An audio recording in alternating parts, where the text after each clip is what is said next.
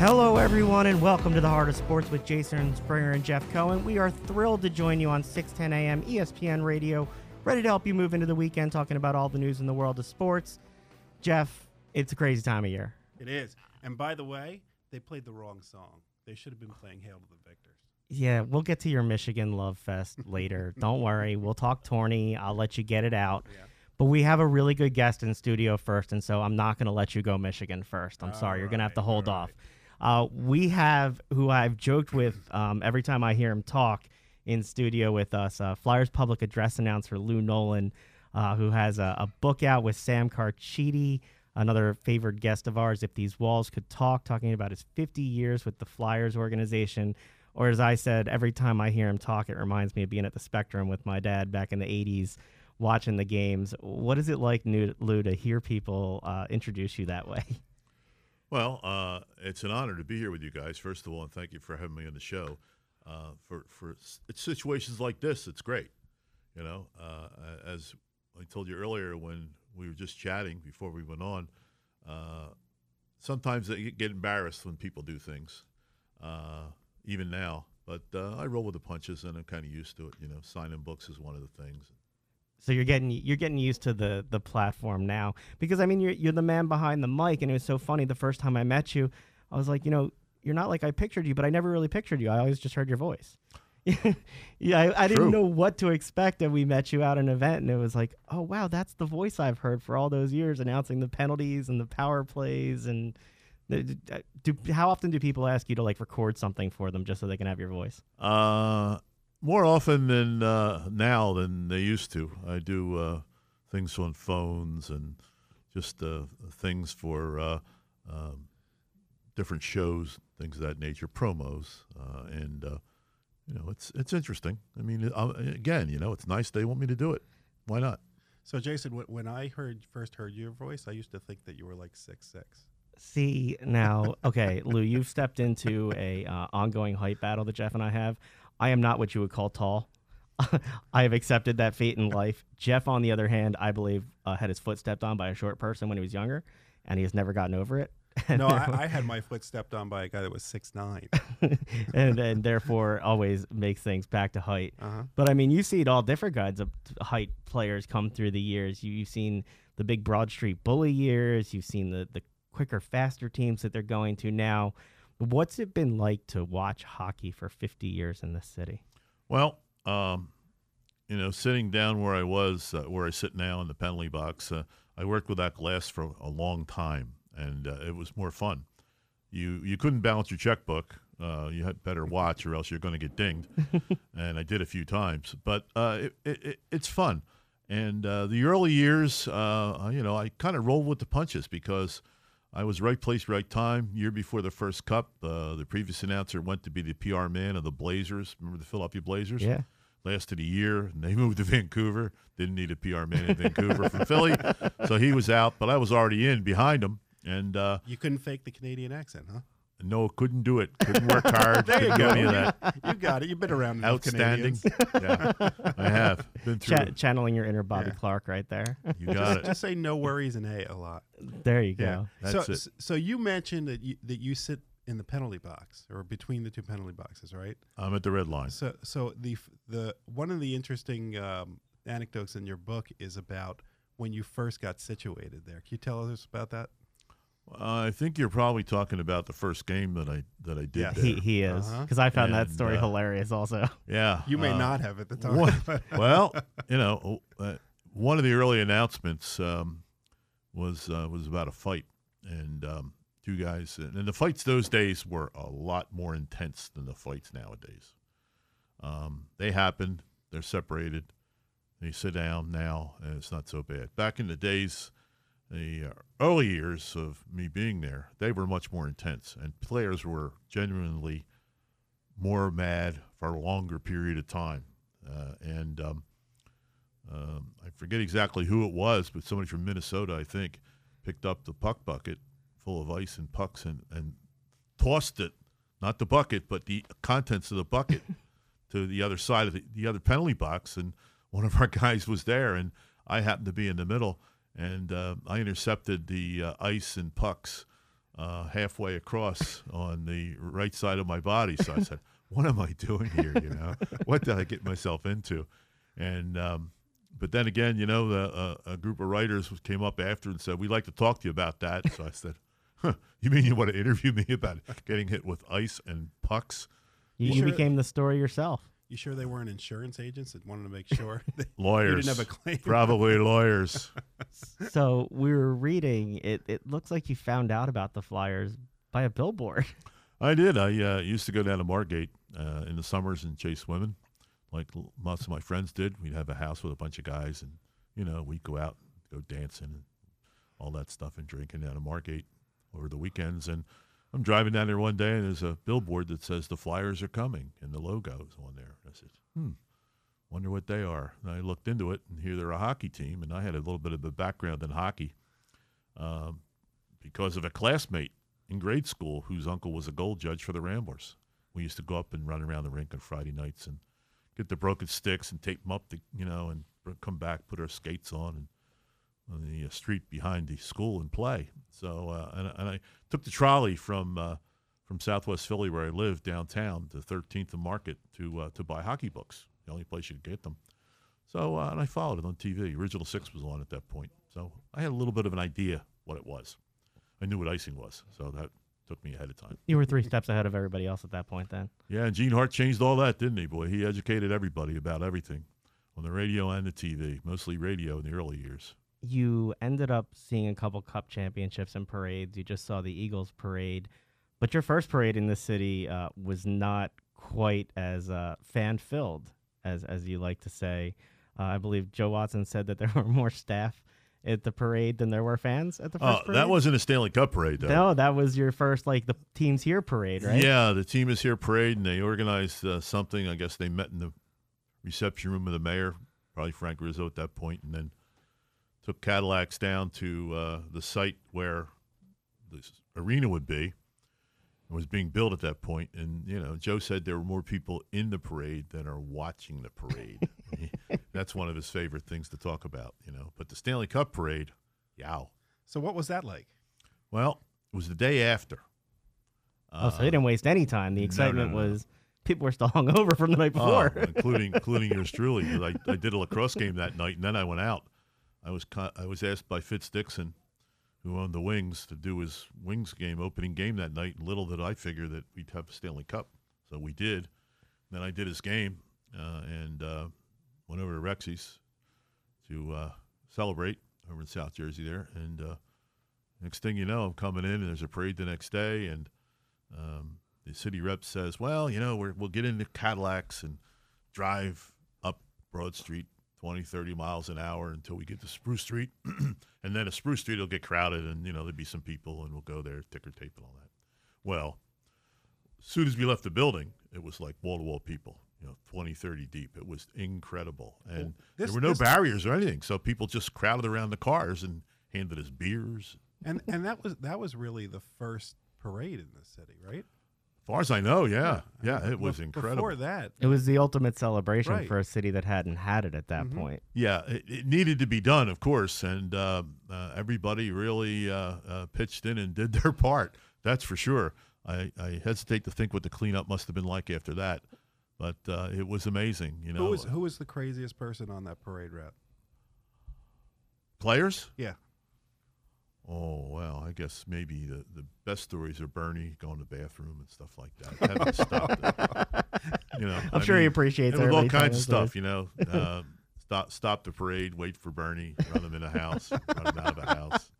Was Bernie actually knocking on doors? Well, I don't think he had to knock. I think somebody knew he was coming. They let him right in. Yeah, somebody greased the way, so to speak, and let people know he was on his way in. But it was interesting. So Jeff reminds me regularly that I am from a younger generation than he is, but I still have my Broad Street Bullies T-shirt. And so even though I didn't get to witness as much of that as Jeff would prefer, it's still the lore about it, the HBO special they ended up doing. What was it like around the team at that time? And can you give the listeners a little bit of a picture of what you saw from the Flyers? Well, it was a team that was led by Bob Clark and some very, very good players.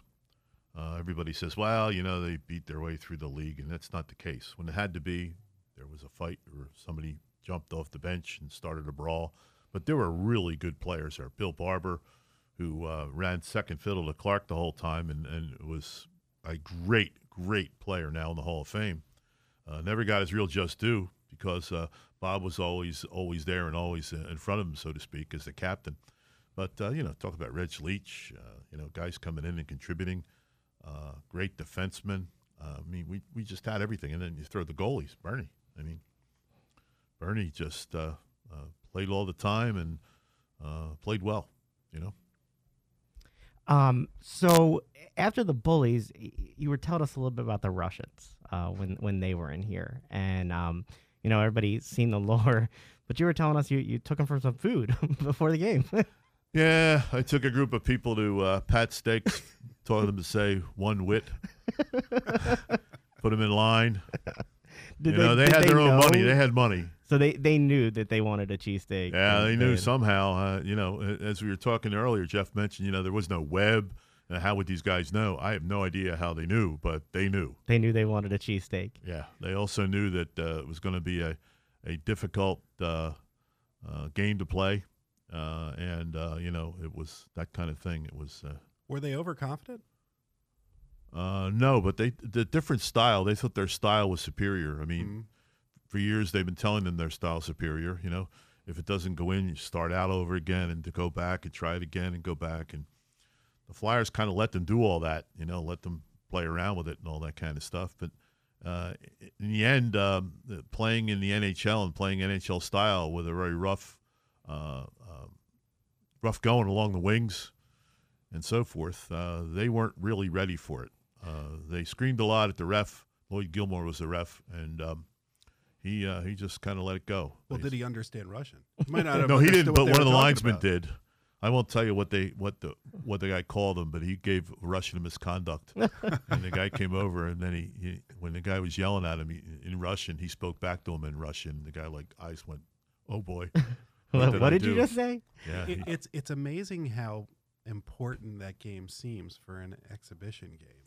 What leading up to it, did you notice? Was there an intensity within the Flyers organization to win that game? Not only the Flyers organization, but the entire NHL. They had come in and brought two teams over. Red Army team, which was the superior team, and then one called the Wings of Soviet. And that was just as good, but didn't quite have the stars, but they were good players. That system starts, with 200,000 kids playing to 100,000 to 2,500 to 200 to 100 and split them up between two teams. They're in the Army. Mm-hmm. That's what they do for a living. And all the time, if you saw the, some of the films are made about Russians, Russian systems, very difficult. Yeah, they're groomed to play a sport. That's it. Mm-hmm. And, all the time that they were winning the Olympics, they were really pros. And, before the NHL guys came in. But the whole league needed a pick-me-up. I did the game the night before the league called me, and I ran up to Nassau County Coliseum to do the Islanders against the Wings of the Soviet. And the Wings won the game 1-0 when Chico Resch broke his goalie stick off at the paddle trying to clear a puck. And Yakushev, one of their best player, maybe their best player, just took the puck and boom, empty net. They won 1-0. So the Islanders gave them a good run. Mm-hmm. They were, I would guess, Stanley Cup champs. That would have been their first cup, maybe. I don't know, 76. I'm not sure off the top. Ours was 4 and 5. Might have been the Canadians, but the Islanders were good. Mike Bossy and Trottier and those kind of guys. So they were good. And when they came here, we needed to win to show we were superior.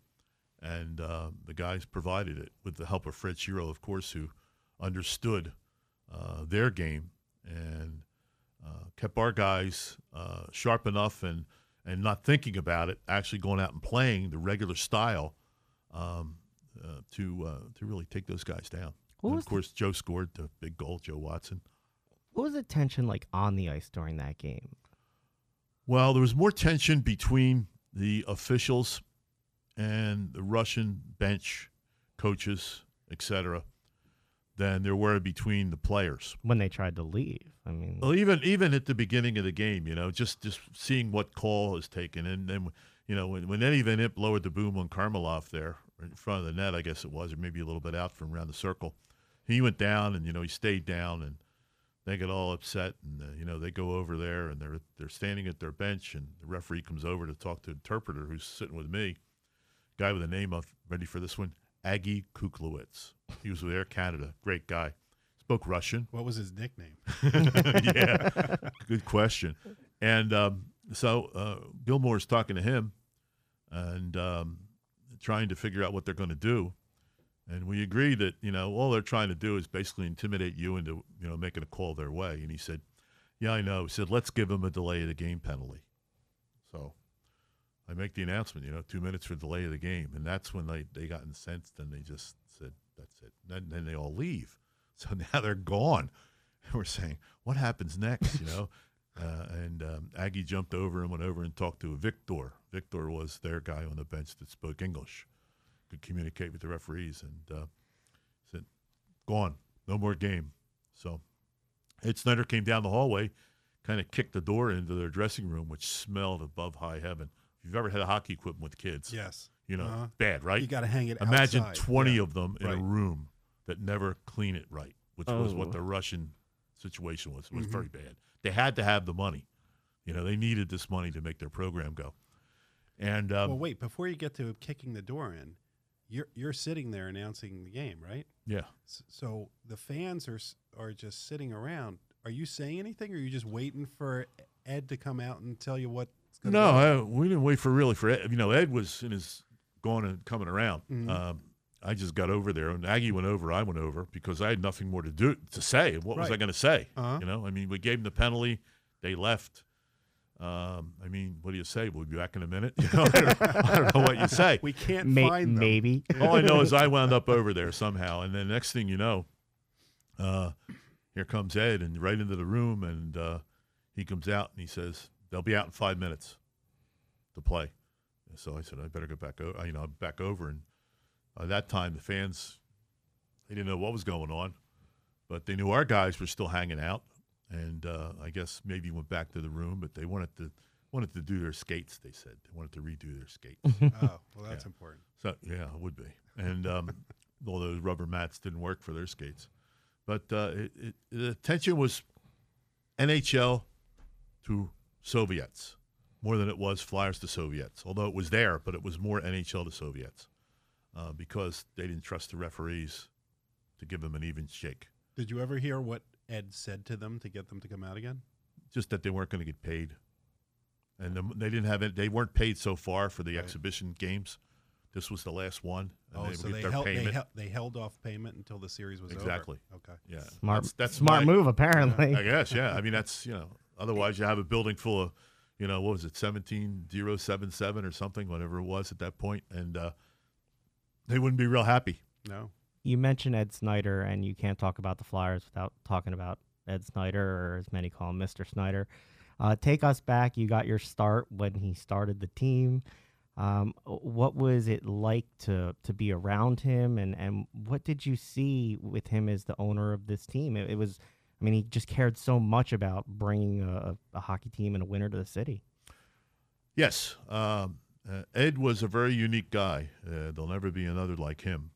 He was a true guy that loved the game, would do anything to win, which is influenced by occasionally us bringing in people to maybe push us over the top that actually didn't, like Dale Howardchuk, maybe, who was in Adam Oates. Yeah, but I'd rather have a guy like that than a guy who's not trying. Oh, no. Yeah, I'm not right. criticizing that. I think I that's agree right. with you. Yeah. Yeah, I think that's right. I may criticize him. No way and ever. Yeah, he always seemed like he was willing to try and make that move to get there. He would do anything, and was not afraid to put everything out there. Obviously, by building the building, he was a group of owners at the beginning. I think Joe Scott and Grau with Ballantine Beer distributor. Bill Putnam, who was a banker from New York, and Ed probably was the majority owner, and a couple of banks probably owned some of it at that point. But Ed was always the driving force behind things. And he was a hands-off owner, though, right? yeah, I think so. Depends on who. The first general manager was Bud Poyle, and he was pretty volatile guy. I worked in the press box when Bud was there, and Bud used to get he'd get hot under the collar and be yelling and screaming. And Keith Allen was the coach, and then when Bud left and Keith went to be the general manager, it was totally different. Keith would sit there and analyze things and be quiet, wouldn't say much. And, so it was totally different. But he was pretty much hands-off. I think he needed to be convinced of certain moves that the GM might have wanted to make. And like anybody else, Ed always felt that he wanted everybody's input in that circle of people that were around him, whether it be somebody saying, yes, you're right, Ed, or no, Ed, I think you're wrong, and here's why. And if you can make a case, you'd be okay. But what was one of the things that I've noticed when I hear other players and people like you talking about him is there's an adoration of him that you don't hear from a lot of other teams. Not saying there aren't other teams, but people seem to adore him and revere him in a way that is you just don't hear much anymore. Well, I would say this as an answer to you, that if it weren't for Ed, we wouldn't be having this conversation about Flyers hockey. We wouldn't have won 2 Stanley Cups. We wouldn't have been in the playoffs year after year, except for little groups of years where we maybe had to retool. It wouldn't have happened here. Not to say that somebody else might have come along and do it, but he foresaw that opportunity and fell in love with the sport and realized that it's a business. It is a business. So and that's the tough part of the game. When players are traded or leave or get sent to the minors or something like this, it's a business, and he was a great businessman. I think he also recognized the impact that his business had on this community, though. And you look at it with Ed Snyder Youth Hockey, you look at it with the Flyers Wives, Carnival, and we like to talk about that on the show. Everybody can talk about, the score of the game last night, but it's the long-lasting impact of initiatives like that really transformed communities that was the additional thing that Ed seemed to bring to the team. Well, Ed Snyder Youth Hockey Foundation and the Snyder Hockey is his legacy.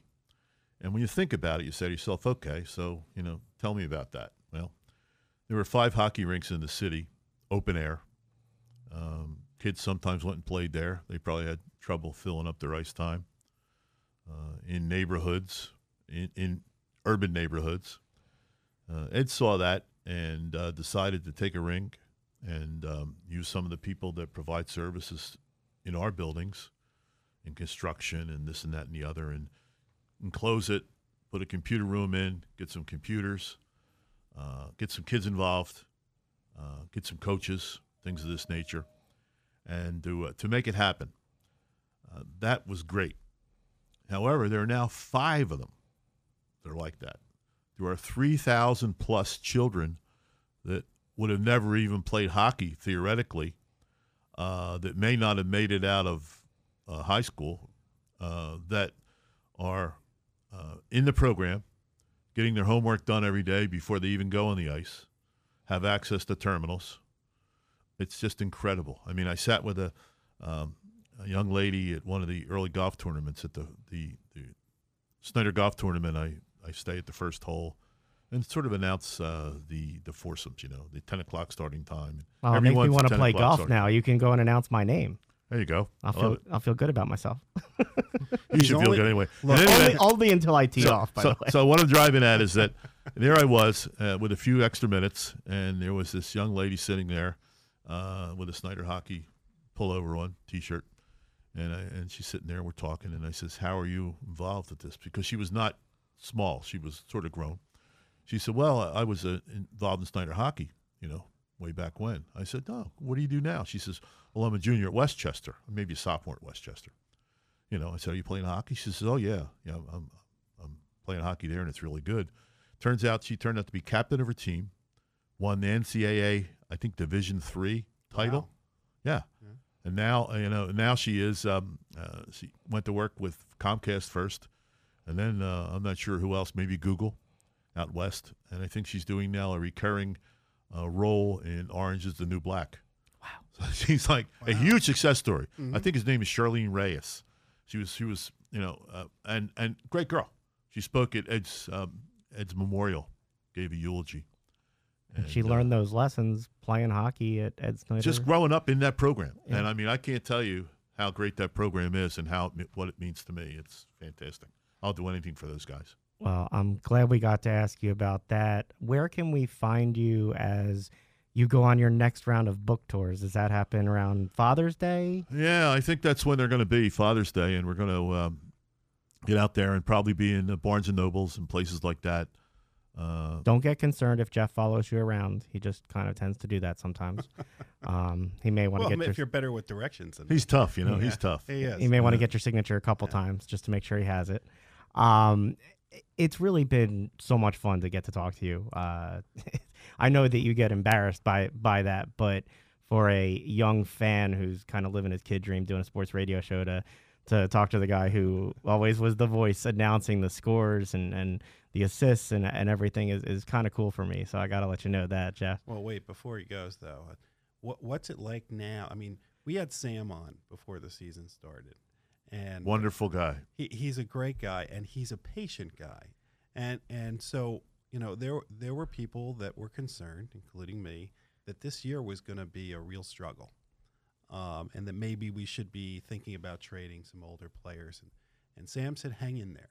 He said, wait till you see these young guys come up, and there's still the Morgan Frosts and the Carter Harts and the guys behind that.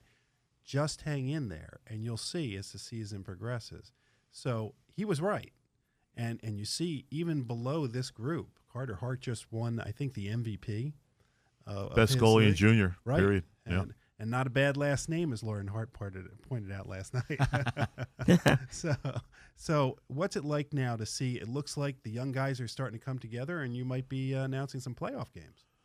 Well, Sam was right, and I'm an eternal optimist. I always feel that way. And I think what you would see was that our coach and his teams that he had in college in D1, he was here in the Frozen Four.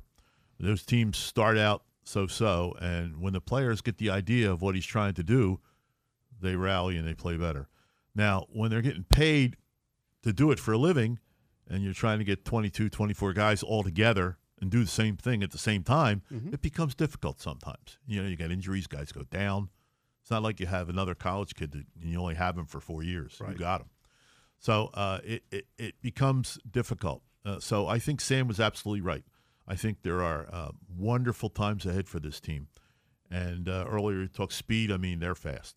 They're fast. The game is so fast. They're fun to watch. Yeah. Game has changed a lot. I mean, you know, when people ask me if I like it or I don't. I wish the game were rougher. I wish they would allow Radko Gudas to, you know, make those checks. I mean. So does he. Yeah. I mean, the one thing happened behind the net, he got suspended. And next thing you know, now he's changed the way he plays the game for the most part. Right. Well, that's because every time he touched somebody, they were calling him for a penalty. Yeah, and it's a reputation thing. So I wish the game was rougher and tougher. I don't like the fact that you can't even pinch in on the boards with a guy and you're getting called for interference. I hate the tickety-tack penalties. You know, hit a guy in the hand, it's a hook. Come on, hook the guy. If you're going to hook the guy, you know. So I think that's a little exaggerated, but that's the league. One night we're going to have you on the PA question the call. Like, come on, that's not a call. That would be in the book of famous last announcements. I was going to say. You're too much of a professional for that. That's how we'll know Lou's decided to retire. Yeah, Lou's decided one to day move on. He's just going to go, oh, come on, ref. We could not thank you enough for coming in. We could keep you here all show and talk, but we're going to let you out of here. But we thank you so much for coming in and sharing a couple stories. Well, it was my pleasure. I love doing this stuff, you know, and I appreciate you guys asking me in here. And I know we talked at the Sports Raiders dinner. It was a cool thing for you to, you know, approach me and ask about that. And I do this anytime, you know. Well, just we will definitely give me call a you buzz. again. I'll be there. We will absolutely you call up you on it. again. We'll take you up on it. Thank you so much for coming in. Stick with us when we come back. We're going to talk a little Sixers with Keith Pompey. Don't forget Michigan. Well, Are you looking for a lifeline? Verizon New Jersey Shares Communication Lifeline is a statewide nonprofit that provides assistance to individuals and families living in New Jersey, those who are in need of temporary help in paying their communication and energy bills. Want to know how to apply? All you need to do is call Verizon New Jersey Shares at 1-888-337-3339 or visit on the web at www.newjerseyshares.org. It's quick and easy to sign up, but remember, you must be a Verizon residential landline customer to apply for eligible programs. That's Verizon New Jersey Shares, keeping the lines of communication open for you and your family. Just because you can't see lead paint doesn't mean it's not on your walls, doors, windows, or sills. Today, lead paint poisoning affects over 1 million children. What's more, just 3 granules of lead dust from old paint can poison your child. If your house was built before 1978 and you have kids 6 years old or younger or are pregnant, it's very important to know what to do. There are simple steps you can take to make your kids lead-free kids. Log on to leadfreekids.org or call 800-424-LEAD for more information. A message from the Coalition to End Childhood Lead Poisoning, the EPA, HUD, and the Ad Council. Every day, the men and women of the United States Marine Corps demonstrate their commitment to defend the American way of life. Since 1775, we have served our nation as a force in readiness. From combat operations to humanitarian assistance in every corner of the world. No matter where the mission takes us today or wherever our country needs us tomorrow, we always remember the land we call home. As Marines, we take a stand for each other, for our nation, for us all. The few, the proud, the Marines.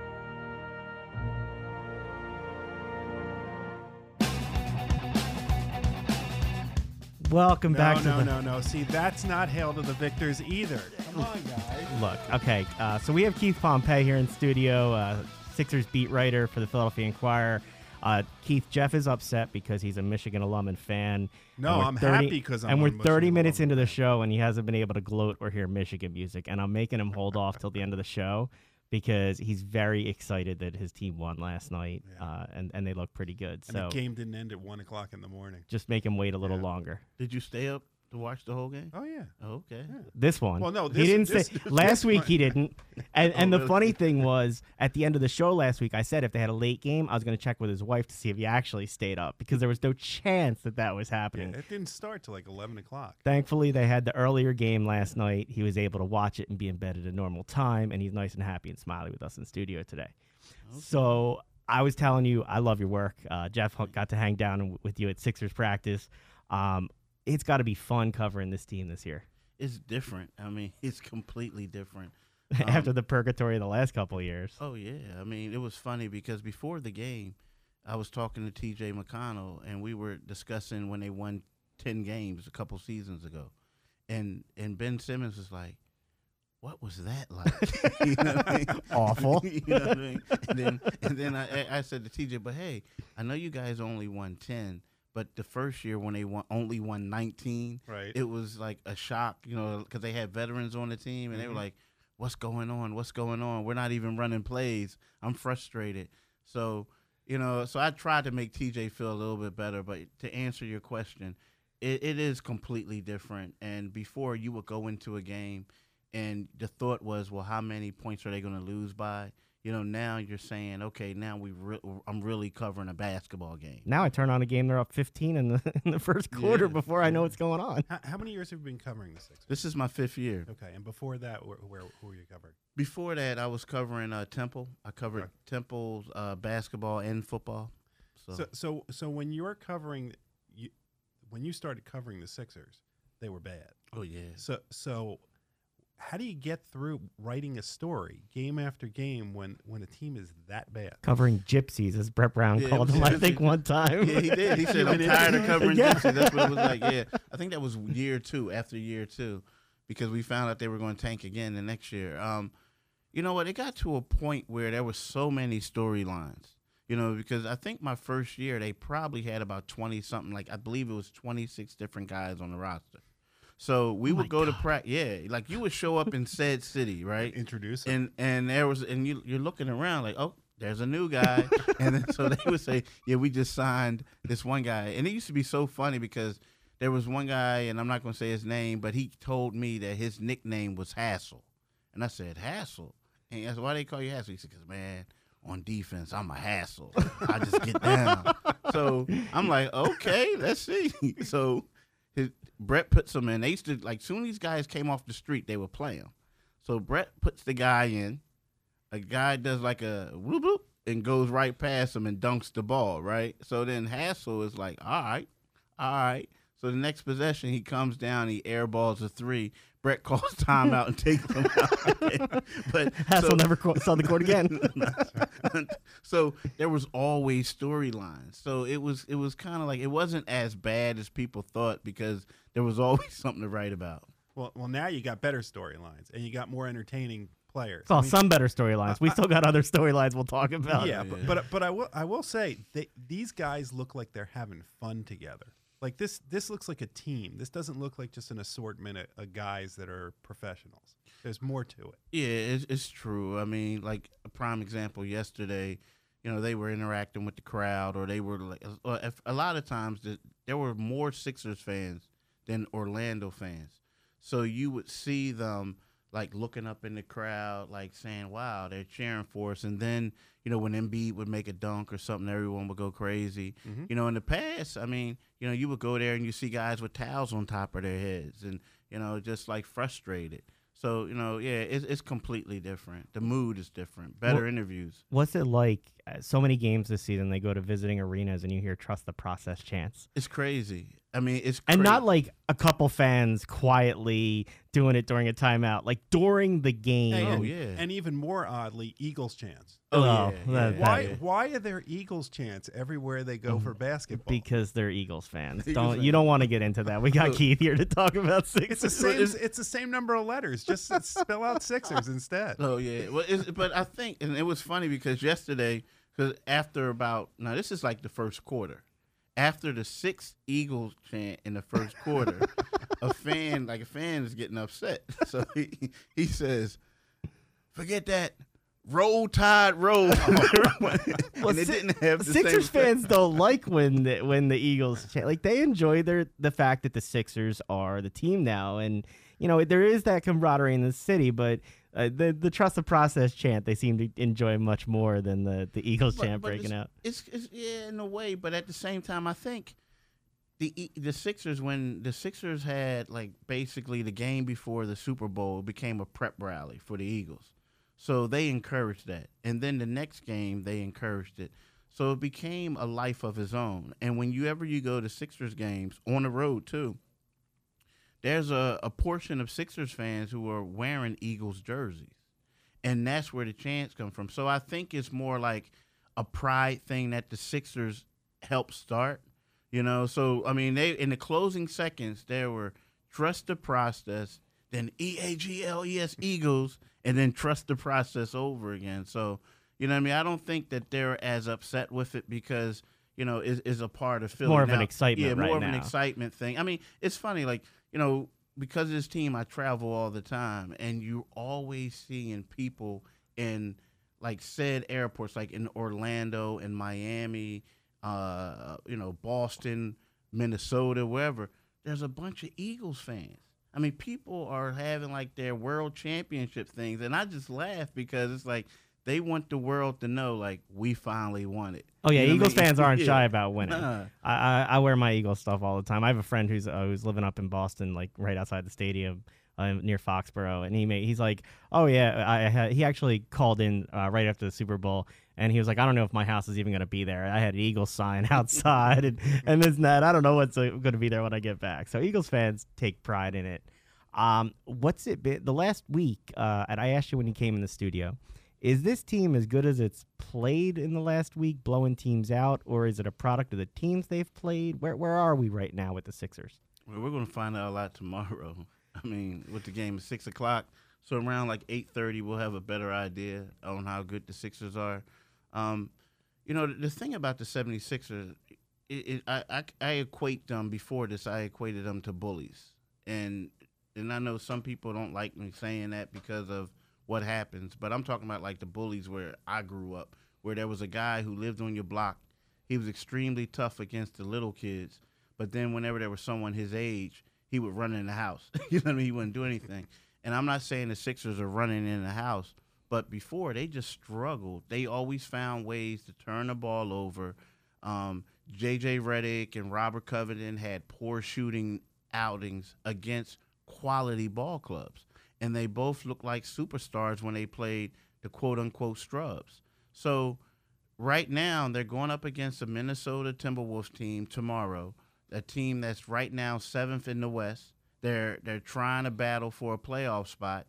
And with that being said, we're going to see how good the 76ers are. I mean, we are. I mean, these other teams were tanking. You can't tell how good they are when they're playing tanking opponents. So my frustration has always been this third quarter.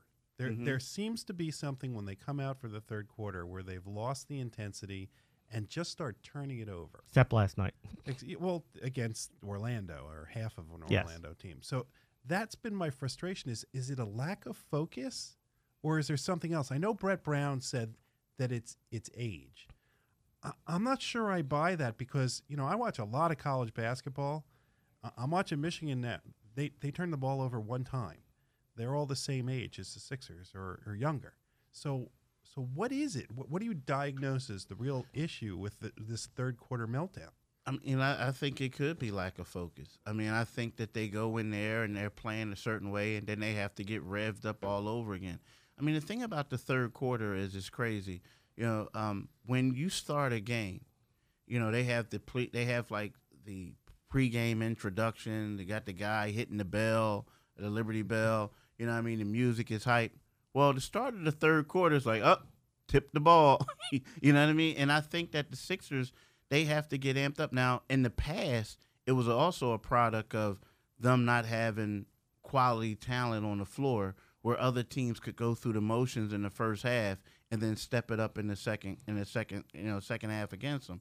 Right now, I honestly believe that it does have to do with focus because they're revved up at the start of the game.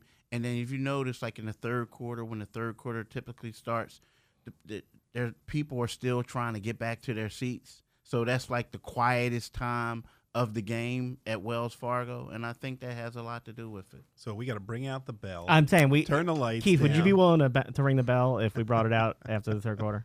How much money you paying me? Well, Jeff will call the Sixers. He has some season tickets that he has, so he can make that request easier than I can. I mean, you guys hang out with them more than me. I'm just the guy who talks about it on the radio occasionally. To me, it makes sense. It just seems like the beginning of the third quarter, it's coming. You know that first 6 to 8 minutes, there's going to be, at some point in there, a whole bunch of sloppiness. Yeah. And it baffles me. And the one that baffles me the most is Joel, because he goes through this. When he doesn't put the ball on the floor, he's just unstoppable. There's very few people that are as tall and as strong as him, and if he just goes straight up, wherever he is, he can hit it. And then he gets to the third quarter, and he wants to be a point guard. And he starts dribbling with his left hand, and the second he puts the ball on the ground, I go, here comes another turnover. Yeah. And they slap at it, and they knock it away. Yeah. I mean, yes, it's fun to watch him have a fadeaway three-pointer that they're going to compare to Steph Curry. I want to see him more on the block. I want to see him picking up fouls against the guys inside and getting the team in the penalty. I mean, he's a good foul shooter. When he's down there, it's a mentality. He's just dominating when he's on like that. And sometimes I just don't understand the rotation where they have him out on the wing trying to sort of run point, but not really run point, and it's just like a recipe for nobody else knows what to do. They all just kind of stand around and watch him rather than making plays. What's the solution to that? I mean, Brett obviously has his rotation. When we had John on the phone, we talked about I want Rashawn Holmes in the rotation more. Jeff reminds me that every time he gets in the game, I get excited to see him because he's playing against bad teams. So it's not an accurate gauge of how well he's actually playing. But with the rotation with Ben and Joel right now, how should that be in terms of who's running the game in the half court? Well, right now, I think, for Ben moving forward, he has to run the game in the half court. I mean, he has to. And I agree with you 100%. Joel has to be on the block. You know, it's one of those things when they go into a game and I see Embiid make his first three, I say to myself, it's going to be a hard night for him, because then he stays out there. And also, I think it's also a product of his not being in shape. I think that it's easier for him to run from the three-point line to the three-point line, and you don't have to worry about banging with anyone and this and that, and then you can shoot those threes. But at the same time, he has to know, because he says it over and over again, when I get on the block, I'm fouling people out, and I'm really aggressive. And the Sixers are at their best. But, you know, it changes the game. Oh, completely. I mean, he's huge. He's strong. And, you know, when he goes out there and he shoots those threes, now he's shooting, last time I checked, he was shooting at 30%, you know, which isn't bad, but it's not quite like, you know, someone shooting 40, 42 for you to justify them to be out there all the time. Right, but for the fans, not somebody who's watching every play like you, for the fans, they sit there and go, they see a 7-2 guy. Yeah. He had a three-pointer, and he throws his hands up, and he's very entertaining, and that's what they remember, not the fact that he went 1 for 6 before that. Exactly. And so it becomes a self-fulfilling prophecy that he has. Like you said, if there was a game I was at a couple weeks ago where he shot 7 3-pointers, I think, in the first half, 7 shots, and didn't make 7. And I just said, where's he going with this? He should not be out there, because it changes the whole game. When he's inside, it opens everything else up. And I don't understand why they don't say that to him, but if he's tired, I mean, he is going to play 70 or 71 games this year, which I don't think anybody anticipated. I mean, I expected maybe 50 is what I was thinking. So he's got to be worn down. This is the most he's played in his career. Yeah, exactly right. Yeah. And he even says that, like in regards to 50, he said, hey, I thought I was going to play 45, 50 games this year. But you know, we asked Brett Brown a couple weeks ago about, remember I asked him about what are you going to do about making sure that these guys get rest, because you know you're going to the playoffs. And he said, no way, that, you know, we're in the playoffs and we're going to get the highest seed possible. He's got to give them a rest. Even if Joel doesn't like it, he's just going to say, look, you want to play in the playoffs? You want to do well in the playoffs? Just sit out a game. It's not going to make a difference for us. Yeah, I think that will come. I think a lot of things have to happen for that to come. And what I mean is, let's just say if they secure the number 4 seed, and they know that they're going to get number 4. That's going to be tough. It's going to be it's going to be tough. So the fact that they're playing, they have 11 games left. Yep. 4 of them are against teams with winning records. So in a perfect world, what happened in the last 2 games is what they're hoping they can do, where they get out there, they play hard, the game is all but decided in the third quarter, and then you rest Joel Embiid, you rest all your starters, and then they don't practice the next day. You know what I mean? But right now, you know, when Embiid is not in a game, like totally not in a game, they lose so much. Shots are harder to come by for J.J. Redick, for Robert Covington. Amir Johnson tries hard, but it's just not the same thing. It's not the same. And the thing about Amir, he's more of a role player setting picks. And you even look at Ben Simmons' productivity when Joel's not on the floor. Oh, yeah. You know what I mean? So, you know, so I know where Brett is not going to come out and say it, but basically, I'm going to say it for him. They need Joel Embiid in these games, at least early on, for them to go ahead and win them. I mean, and he won't come out and say it, but to me, that's what it is. Ben Simmons putting up points, triple doubles that you haven't seen from a rookie like this. What has surprised you about him this season? Is he what he was advertised to be? Everything you thought? More, less? Has to work on things? Where are you?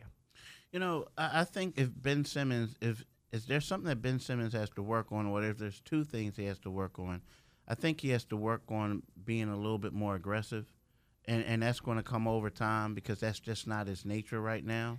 Have you seen him more aggressive in the second half? It looks like after the All-Star game, there have been moments and flashes where he's really taken the ball to the hole and taken over at times. Not as much as you'd like to see, but... Well, not as much as you would like, But then at the same time, you have to realize that this is a guy who, this is how he played most of the time. He's always trying to get others involved. You know, he's not one of those guys when the last 2 minutes, I have to have the ball. And then if you look at it, you know, you look at Joel Embiid on his team as the alpha dog, and then you gave J.J. Redick $23 million, so you think that he needs to take some big shots. So then there's Dario. So when you look at it, Simmons, as far as being a shooter or a scorer or whatever, he's probably the fourth best option. But in order for them to be successful, not this year, but moving forward, and he knows this, he has to become more aggressive. He has to be able, you know, he has to put work in the summertime, and he has to say, you know what, I'm going to take over this game. I'm going to take advantage of my height advantage. Now, the second thing that I think that Ben Simmons needs to work on is, and this might sound great, it might sound crazy because of the assists that he racks up, but I think that he needs to work more with his players, his teammates, and then he can become a better point guard. You know, like he racks up assists, but there are certain things that T.J. McConnell can do right now that he can't do. And that's not a knock against Ben Simmons. It's to be expected when you have a guy who was a point forward before and he was just getting out in transition and going, and he wasn't really playing in a half-court set to whereas he can, like, make sure people are on in different actually spots. running point. Running point. So I think that will come. But when you factor in the things that he's doing, and when Brett was saying, hey, I'm going to take this power forward and transition him to a point guard, you have to say that he's ahead of schedule. I got two Ben Simmons questions for you. Okay. First of all, if Brett Brown was not the coach and he wasn't drafted by the Sixers, would he have ended up as a point guard? Probably not. Yeah. Probably not. And so the second thing is, with regard to his jumper, I've seen him in games. I mean, I actually jump up when he does it because he can shoot a jumper. Yeah. If he elevates straight up, he can shoot. Are you But trying for to some help him reason- out? You jump up to give him a little assistance? because then he falls into this thing about always doing floaters where the ball just kind of rolls off and then ends up short of the rim. Is it just a confidence thing with him? Because it looks, people say he can't shoot. I think he can shoot. He can shoot. I mean, I think it is. Now, here's the thing. Like, if you go to the game, or next time you come to a Sixers game, like, make sure you watch Ben work out, right? He goes out there and he's shooting threes, and he's making them. Now, he'll miss some, like they'll go off the side, because, he still has to get his shooting form down. He has to perfect that. But for the most part, they go in. And then you ask him, like, well, Ben, like, before the game, I'm seeing you hitting these threes and you're making a lot of jumpers. And he says, I have to get uncomfortable in the game in order for me to do it. And that's what you mean by that. He says, well, in all my life, I've been bigger than everyone else, faster than everyone else. So I was always able to get to the rim. So I never really attempted jumpers. And he says, and in my mindset right now is that I can still do that. It's proven that I can still get to the rim. And he says, and he was honest. He says, once somebody stops me, and next thing you know, I can't do it. And he wasn't being arrogant about it. He says, and then I'll be forced to shoot threes. So he's going to need somebody like Giannis to be on him in order for him to shoot jumpers? Because, you know what, here's the thing. I know it sounds crazy, but, people tend to do stuff that they're comfortable with. Sometimes people don't want to step out of the box. And then also, you know what, it's weird. Like I said, his shooting is getting better, but there's also, there's some, like he'll make 2 shots. He'll attempt 4. He'll make 2. Another one will rim out, right? But then the fourth one would be a real errant shot because it's like his follow through isn't there, and I think that sometimes when, he's not thinking probably like, oh, I'm going to drain these 2. He's thinking like, how do I not get that errant shot out off the side? You know what I mean? Mm-hmm. So until, like you said, someone like Giannis will lock him down, then he's like, well, hey, if it's errant, it's just going to be errant. I'm just going to shoot. I'm not going to try and finish wait. on it. Oh, you go ahead. Because you don't believe me when I say this, so I'm going to ask a guy who actually knows. Uh-oh. Do you hear that? Yeah. Do you hear that? Fighting words.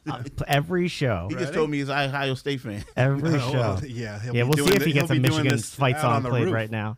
So he keeps asking me, when are we going to see Markelle Fultz? And I said, That was the question I was going to ask.